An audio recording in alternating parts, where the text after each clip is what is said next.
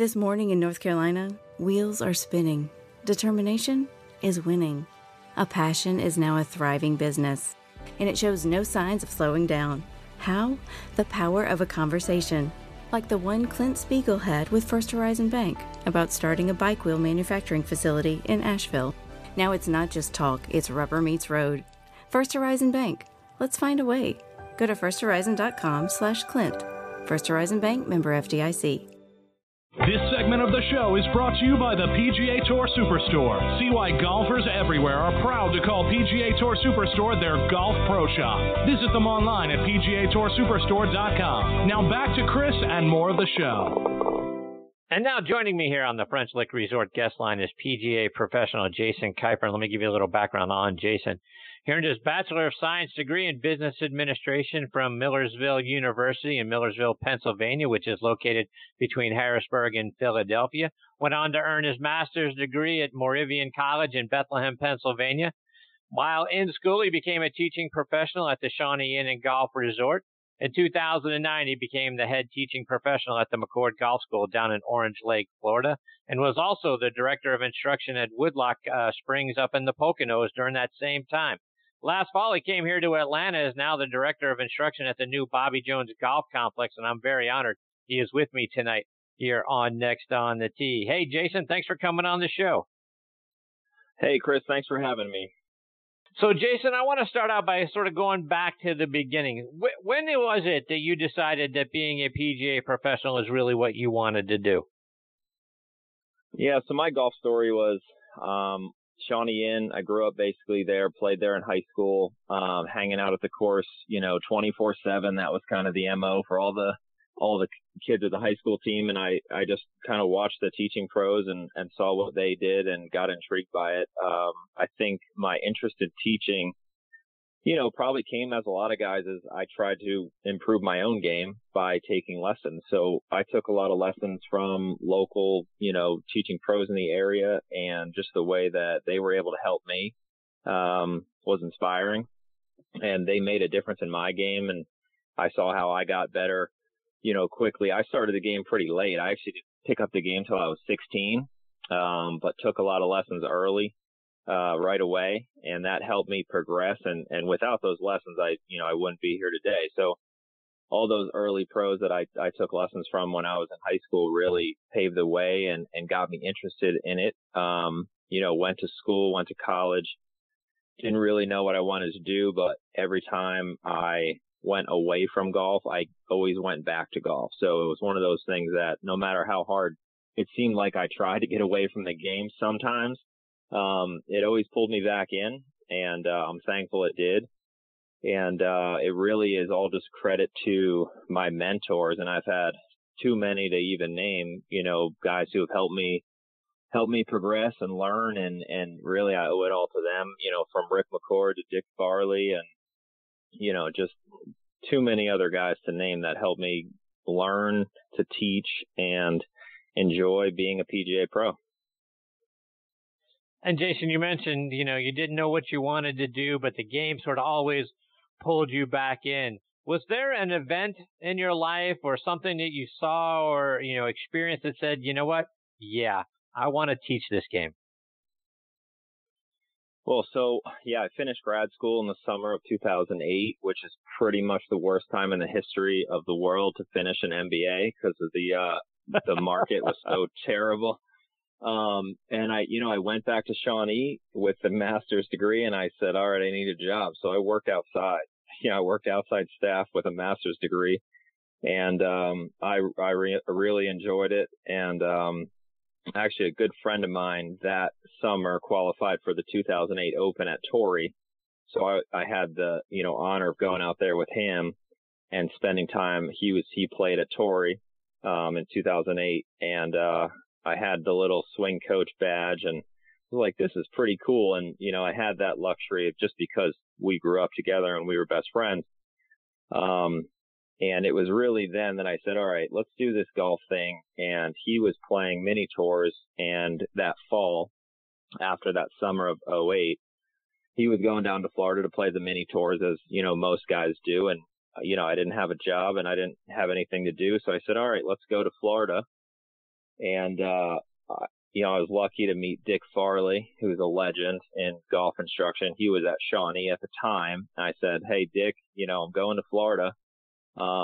Anybody you know down there can help me get a job." And he said, "Matter of fact, there is." And it was Rick McCord, another legend in golf instruction. And Dick got me set up with Rick, and the rest is history, as they say. And Jason, it's you mentioned Rick, and prior to your current role, as you mentioned, you were the head teaching professional down there at the McCord Golf Academy, and Rick has been, as you talk about, a legend. A guy has been among the top 100 teachers in America for over 25 years. In fact, it was in the inaugural list that Golf Magazine put together back in 1991. So talk about your time working with Rick and what he taught you about the game. Yeah, one word, everything, basically. I started with him, and all I really had known was what I worked on in my own game. But just basically shadowing him for years and, starting off with the junior clinics and the new golfer clinics and that sort of thing. And just, he is incredible in that he let me teach a little bit. He watched me teach, he helped me teach, he critiqued me. And that was one thing that I take away from my time with Rick, is that he wasn't afraid to let the younger guys go out there and teach under his supervision. Whereas, a lot of times, a lot of directors of instruction, top names, it's me, and I'm going to teach, and I'm going to take all the good clients and this and that. They really don't give a lot to the staff instructors.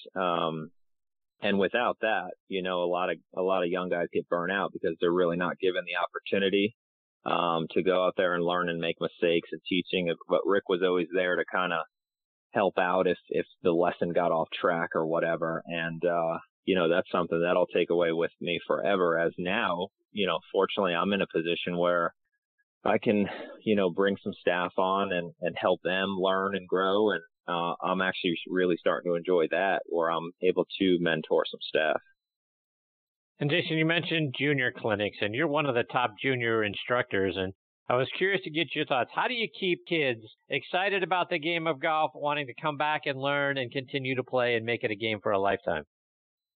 Yeah, well, with that, my whole career, I recognize U.S. Kids Golf as a leader in the industry, and I've been U.S. Kids certified for a while, and I learned a lot from going through that process. And as this opportunity came out here with Bobby Jones Golf Course, I was so happy to learn that U.S. Kids Golf was a founding partner of the project, and the Grand Slam Golf Academy is a U.S. Kids Golf Academy, and everything we do with junior golf is powered through the U.S. Kids Star program.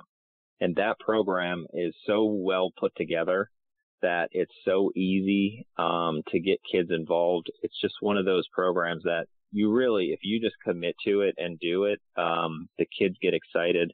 So there's 10 levels of the program. 5 are out right now. There's going to be 5 more coming out soon, but the kids get their hats, and as they work through their books, they get achievements, they get pins.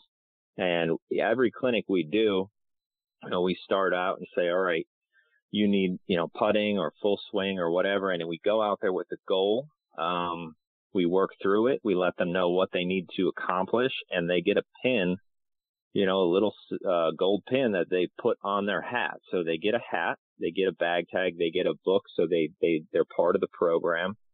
And, something as simple as a little pin, as an adult, we say, we understand that this is just a little cheap piece of metal, but to a kid, that might as well be a 3-foot big trophy. That's winning the U.S. Open sometimes. It's just getting that pin and putting that on their hat. And it's incredible. Those kids will come into the clinic and they'll know that, hey, I did my full swing last week, and if I get my scoring today, I can get my level 3 done. And I said, how do you know that? And he said, well, it's on the board. So the kids love it. The motivating factor there is those pins and those small rewards, but they have to earn it. It's not just you get a pin every time. They have to earn it, and it keeps them focused, but it's also fun.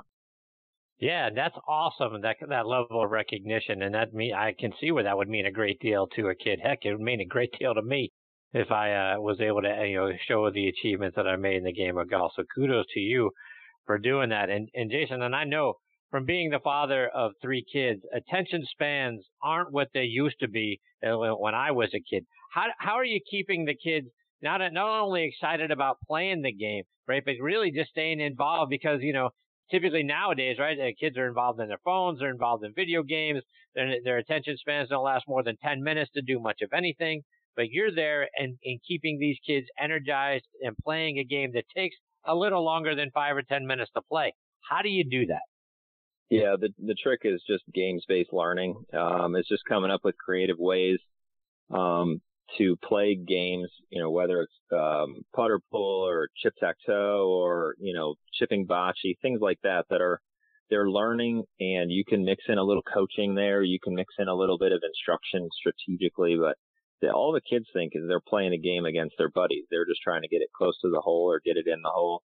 And the more gamification you can make of that instruction, the better it is. I mean, the worst thing you can do is just stand there and beat balls for 45 minutes because you're going to lose them and they're never going to come back. But the key is make it fun, use colored golf balls and colored cones, and put up targets that they can hit the ball into or through. I mean, the thing the kids love is we take some alignment sticks and we put some foil there, just like the Break the Glass challenge from Big Break, and they love just wailing that ball trying to hit that foil. And they're working on their ball striking, trajectory control, all that. So yeah, just keeping it light, keeping it fun, and then just mix in some instruction when you have an opportunity. So Jason, going back to your time working with Rick McCord, how did you go from being down there and a part of his teaching school and now coming up here and being the director of instruction at the new Bobby Jones Golf Complex here in Atlanta?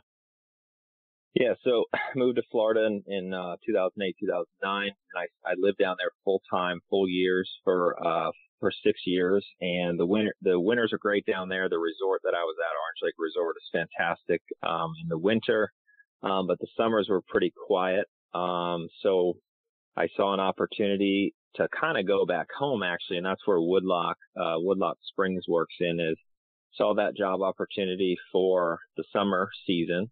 And, with Rick's blessing, he said, yeah, get out of here for the summer, go up there and teach. The weather was a little bit better. And, for me, it was kind of coming back home up to the Poconos. I was able to spend some time up there, and I did 4 seasons up there as the director of instruction. And that was really where I was able to, for the first time, cut my teeth in kind of creating my own academy, how I wanted to do it. That was a great experience. And I worked up there for a great PGA pro named John Pillar, who is really a long-time Philly section, top 50 Masters teachers, and he's a good teacher in his own right. So he kind of, again, let me create the academy there how I wanted to with his input. And, he's running the golf operation and I was running the academy. We had a great partnership there for a few years. And, that was fantastic. Kind of going back home, I could see my parents and that sort of thing. But I have a young family, so the back and forth, the north and south thing obviously runs its course for a lot of pros. A lot of pros do the north and south thing for a while.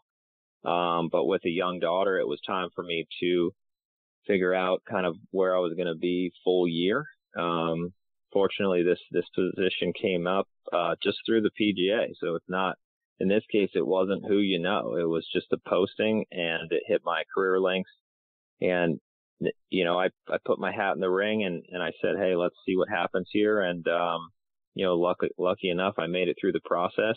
And still not sure why they picked me, but I'm happy to be where I'm at. And it's a great opportunity. It's one of those things that once you get there, and in every process of the interview was the video interview, and then I went down there and interviewed. The scope of the project and understanding the project just got bigger and bigger, and I said, wow, this is really going to be something. Whereas when I first looked into it, I didn't understand what it was or what it was going to be. So really, now that I'm here and we're kind of getting into it, it's really could be a project that changes golf in the country, honestly, for how golf courses make money and be successful. And to get in kind of on the first step of that, is an incredible honor. And I think we're going to do some big things. Yeah, I agree. You're going to do some big things.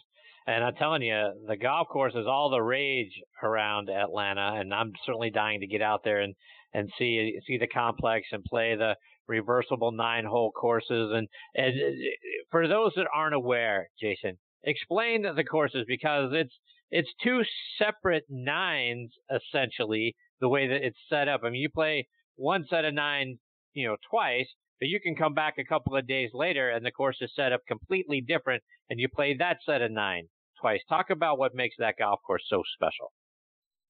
Yeah, so when they were putting the project together, and first of all, the land used to be an 18-hole course. It was a small, kind of short, tight course, and when they went to redo it, the foundation and Bob Cup decided, they looked at the property and realized they didn't have enough land to do a quality 18-hole golf course. In fact, if they put in a normal 18-hole golf course on that property, because it's only 128 acres, it would have only been about 5,400 yards. That was the first redesign. They realized that was not long enough, of course, and they kind of went back to the drawing board and said, okay, what are we going to do? So the story was, Bob Cup, understood some of the reversible nature from St. Andrews. And he said, I think we can build a reversible 9-hole course. And through a bunch of different redesigns and looking at it with the property, they decided that putting in the reversible 9 with a quality practice area and driving range, plus a golf academy, would make just as much money or more, than just an 18-hole course. And the city of Atlanta needed a good range. There's not many great ranges inside the perimeter. So we'll talk about that later, I'm sure, but that's been a huge success. Back to the golf course itself, it's basically a 9-hole footprint. So if you fly over it and you look down, you look like you're looking at 9 holes, but if you play it clockwise or counterclockwise, there's two different 9 holes that lay on top of each other, kind of like pancakes. So you have azalea, and then magnolia. And on tee time days, which most days right now we're just doing tee times, you play it in one direction. So you can't play both 9s on a tee time day. So if you play 18, you play the same 9 twice. But if you play Monday, you play azalea. Come back Tuesday, you'll play magnolia. So that's been working out pretty good. The other way is in a shotgun format, and we do offer from time to time public open access shotguns, where we'll go ahead and shotgun everybody out onto the 9 holes, and you'll play 9 holes in one direction. And in the shotgun, everyone would play 9 holes in a row and then stop, turn around, and play 9 holes in the opposite direction. So that's really the only truly way to play all 18 uniquely designed holes. And we do that from time to time, and we do that in outings as well, where you can play all 18 holes. And that's a really unique experience, because when you're out there playing, and this comes from experience, when you play it reversible, the holes are totally different. The courses are completely different from one another, which is incredible that they were able to do that. So, Jason, to your point a moment ago in talking about practice facility, and you've got an amazing looking one there, because it's more than just a driving range. You've got it all there, from the short game range to a wonderful putting green as well. Talk about all the practice facilities that you make available to folks. Yeah, so the main range is 40 stalls, it's 40 bays. We have a mixture of mats and grass. We do a rotation that you're on the grass the majority of days, but we're on mats some days just to save the tee. The grass is, super high quality. The range balls are super high quality. We have the Bridgestone Tour practice ball, so you're going out there and hitting a very quality range ball off of quality turf. Really the best mats money can buy out there too. So everything is done really to the finest detail and the highest quality.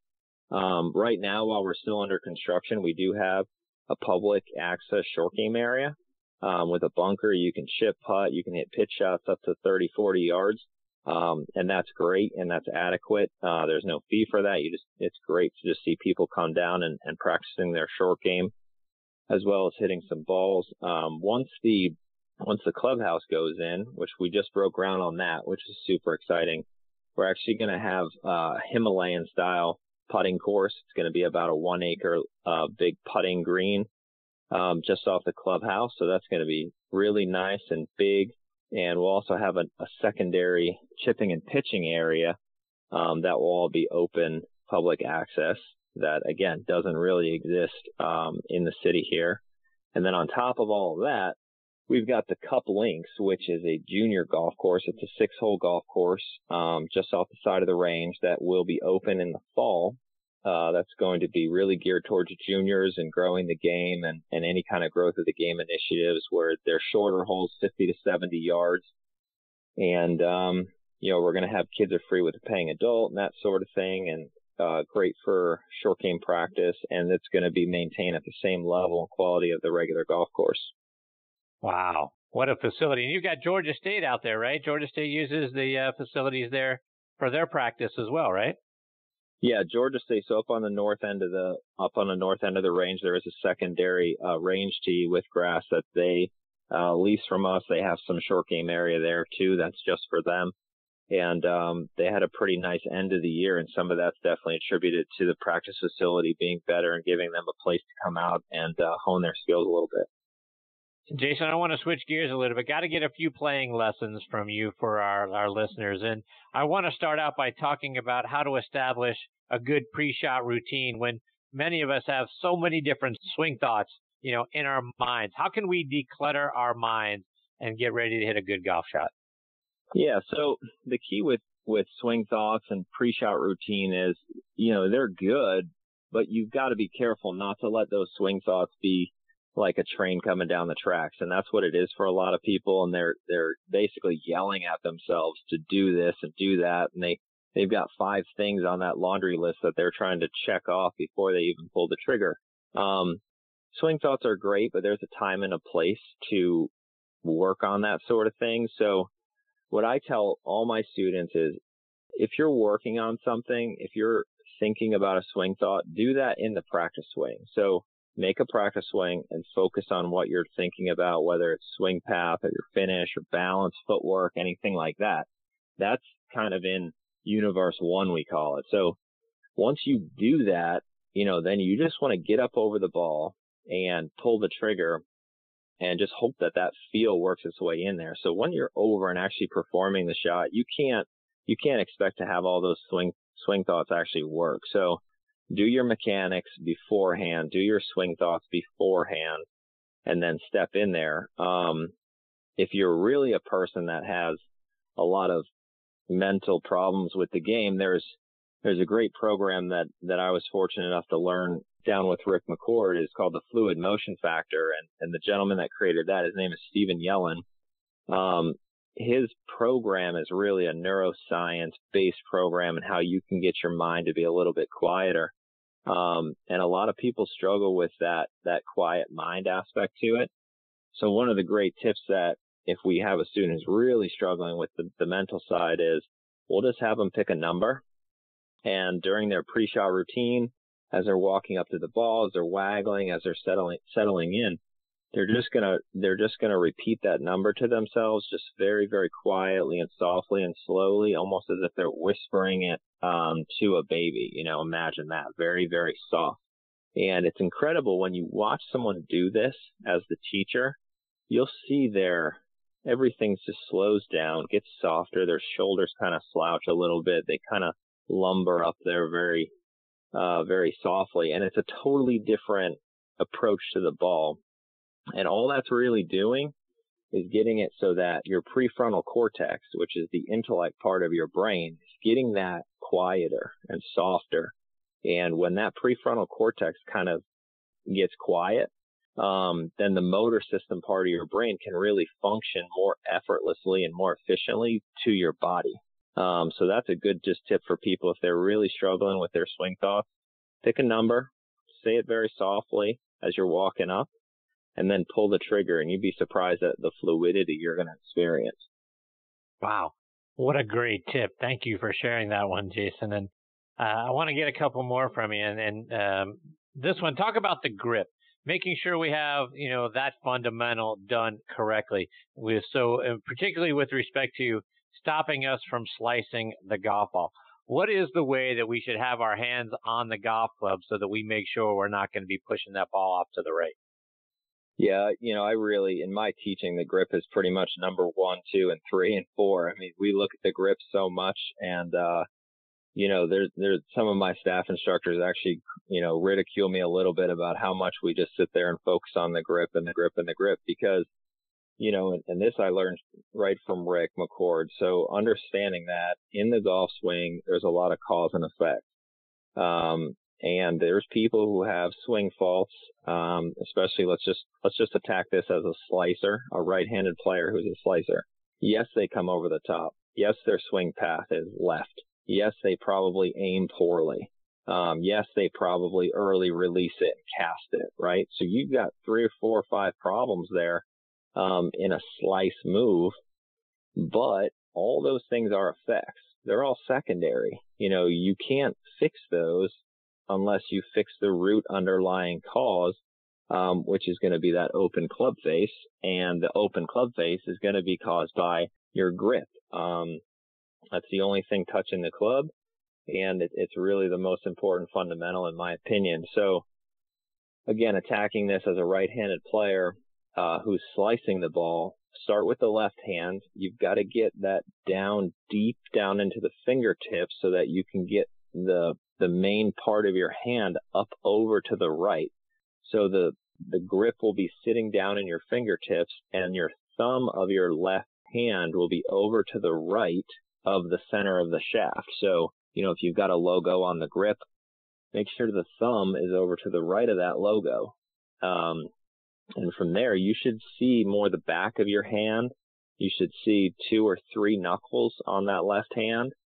And the way to test that is if you get it in there properly, just holding your left hand on the club, pull the club up about waist high, and you should be able to close the club face very easily and open it just very little. Again, that's to fix a slice. You should also be able to get a very good free hinge and wrist action. So if you have it in your palm or if you have that thumb down the middle, which a lot of people have that thumb straight down the middle, the face is going to open and you're not going to have very good wrist action. And then with the right hand, just have that match it. And again, I'd rather see that right hand a little bit more to the right. For most players, especially new players, I'd rather have both hands more to the right. That's going to help close the club face. And then, once you get face closing, then you can start worrying about path and release and lag and angle of attack and all that other stuff. But, if you're sitting there working on path and you've got an open club face or a weak grip, you've got no chance. Jason, one more, and let's talk about setup on chip shots. Where should our weight distribution be when we're in our setup? Where should the ball position be? And then talk a little bit about shaft lean. Yeah, so for a lot of wedge shots and chip shots, I like to kind of teach just a pretty basic standard setup, which I'm going to keep the ball pretty middle with a narrow stance. With that said, I'm going to have my weight pressure more left for a right-handed player. So I'm going to go, maybe 60, 70% left, middle ball location. And as I kick my weight pressure left, the handle of the club should be a little bit forward as well. So you want the handle of the club in your hands a little bit more towards your left thigh. That's kind of a standard setup. From there, you can take a 7-iron, hit a little low chip shot. You can take a pitching wedge and hit kind of a middle running, half carry, half roll chip shot, or you can take that sand wedge and hit 2/3 carry, 1/3 roll, all from that same exact setup, same exact stance, same exact swing. The more variables you have in your setup, the harder it is to be consistent. When you're actually going to execute the shot, the biggest thing I see people struggle with is low point control, is just understanding where the club is bottoming out.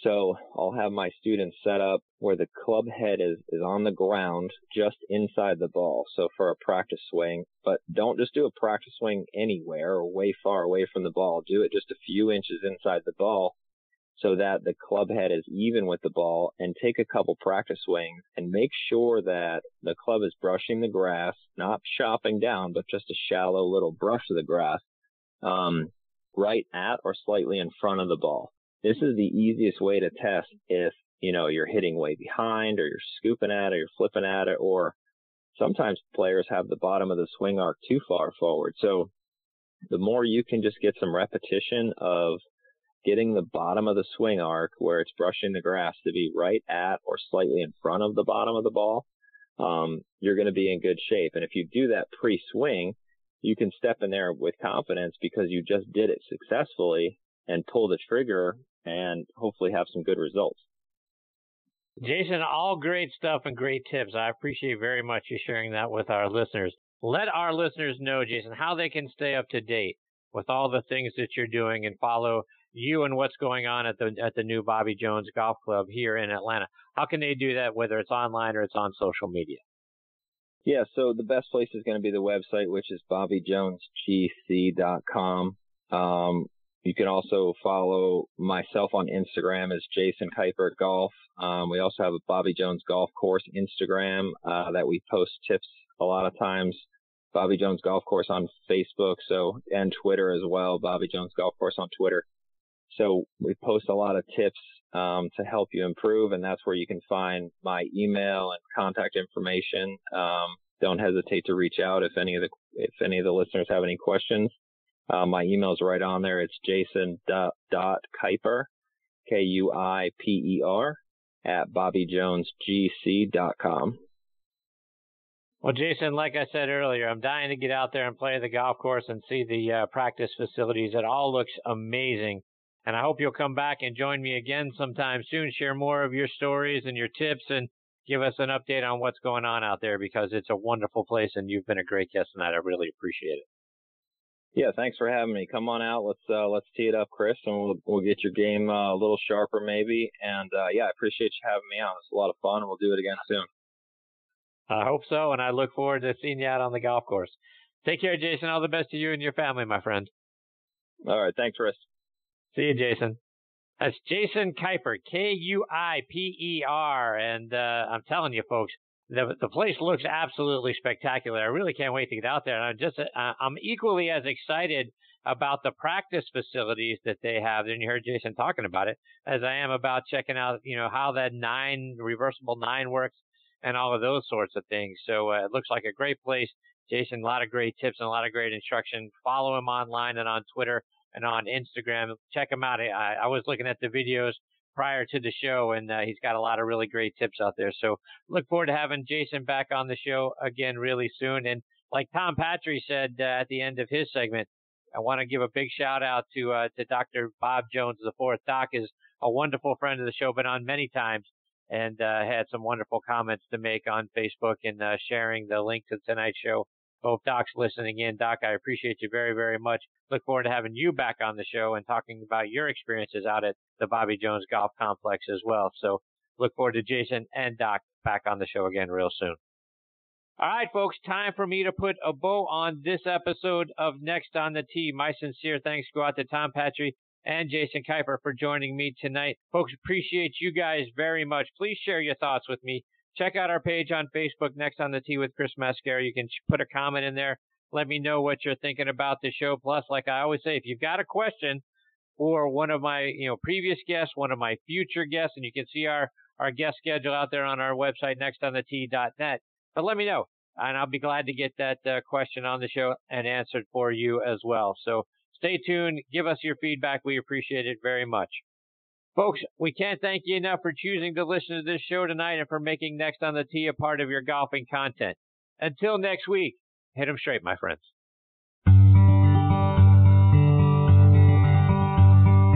You've been listening to Next on the Tee with Chris Mascaro, where PGA and LPGA pros and top instructors and media members go to tell their stories.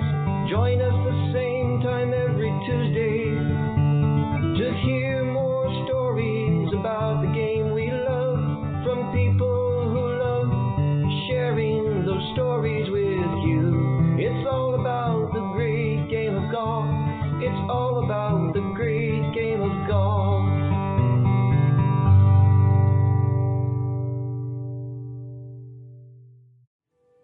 This morning in the Atlanta airport, no one's missing a meal on Mac Wilburn's watch.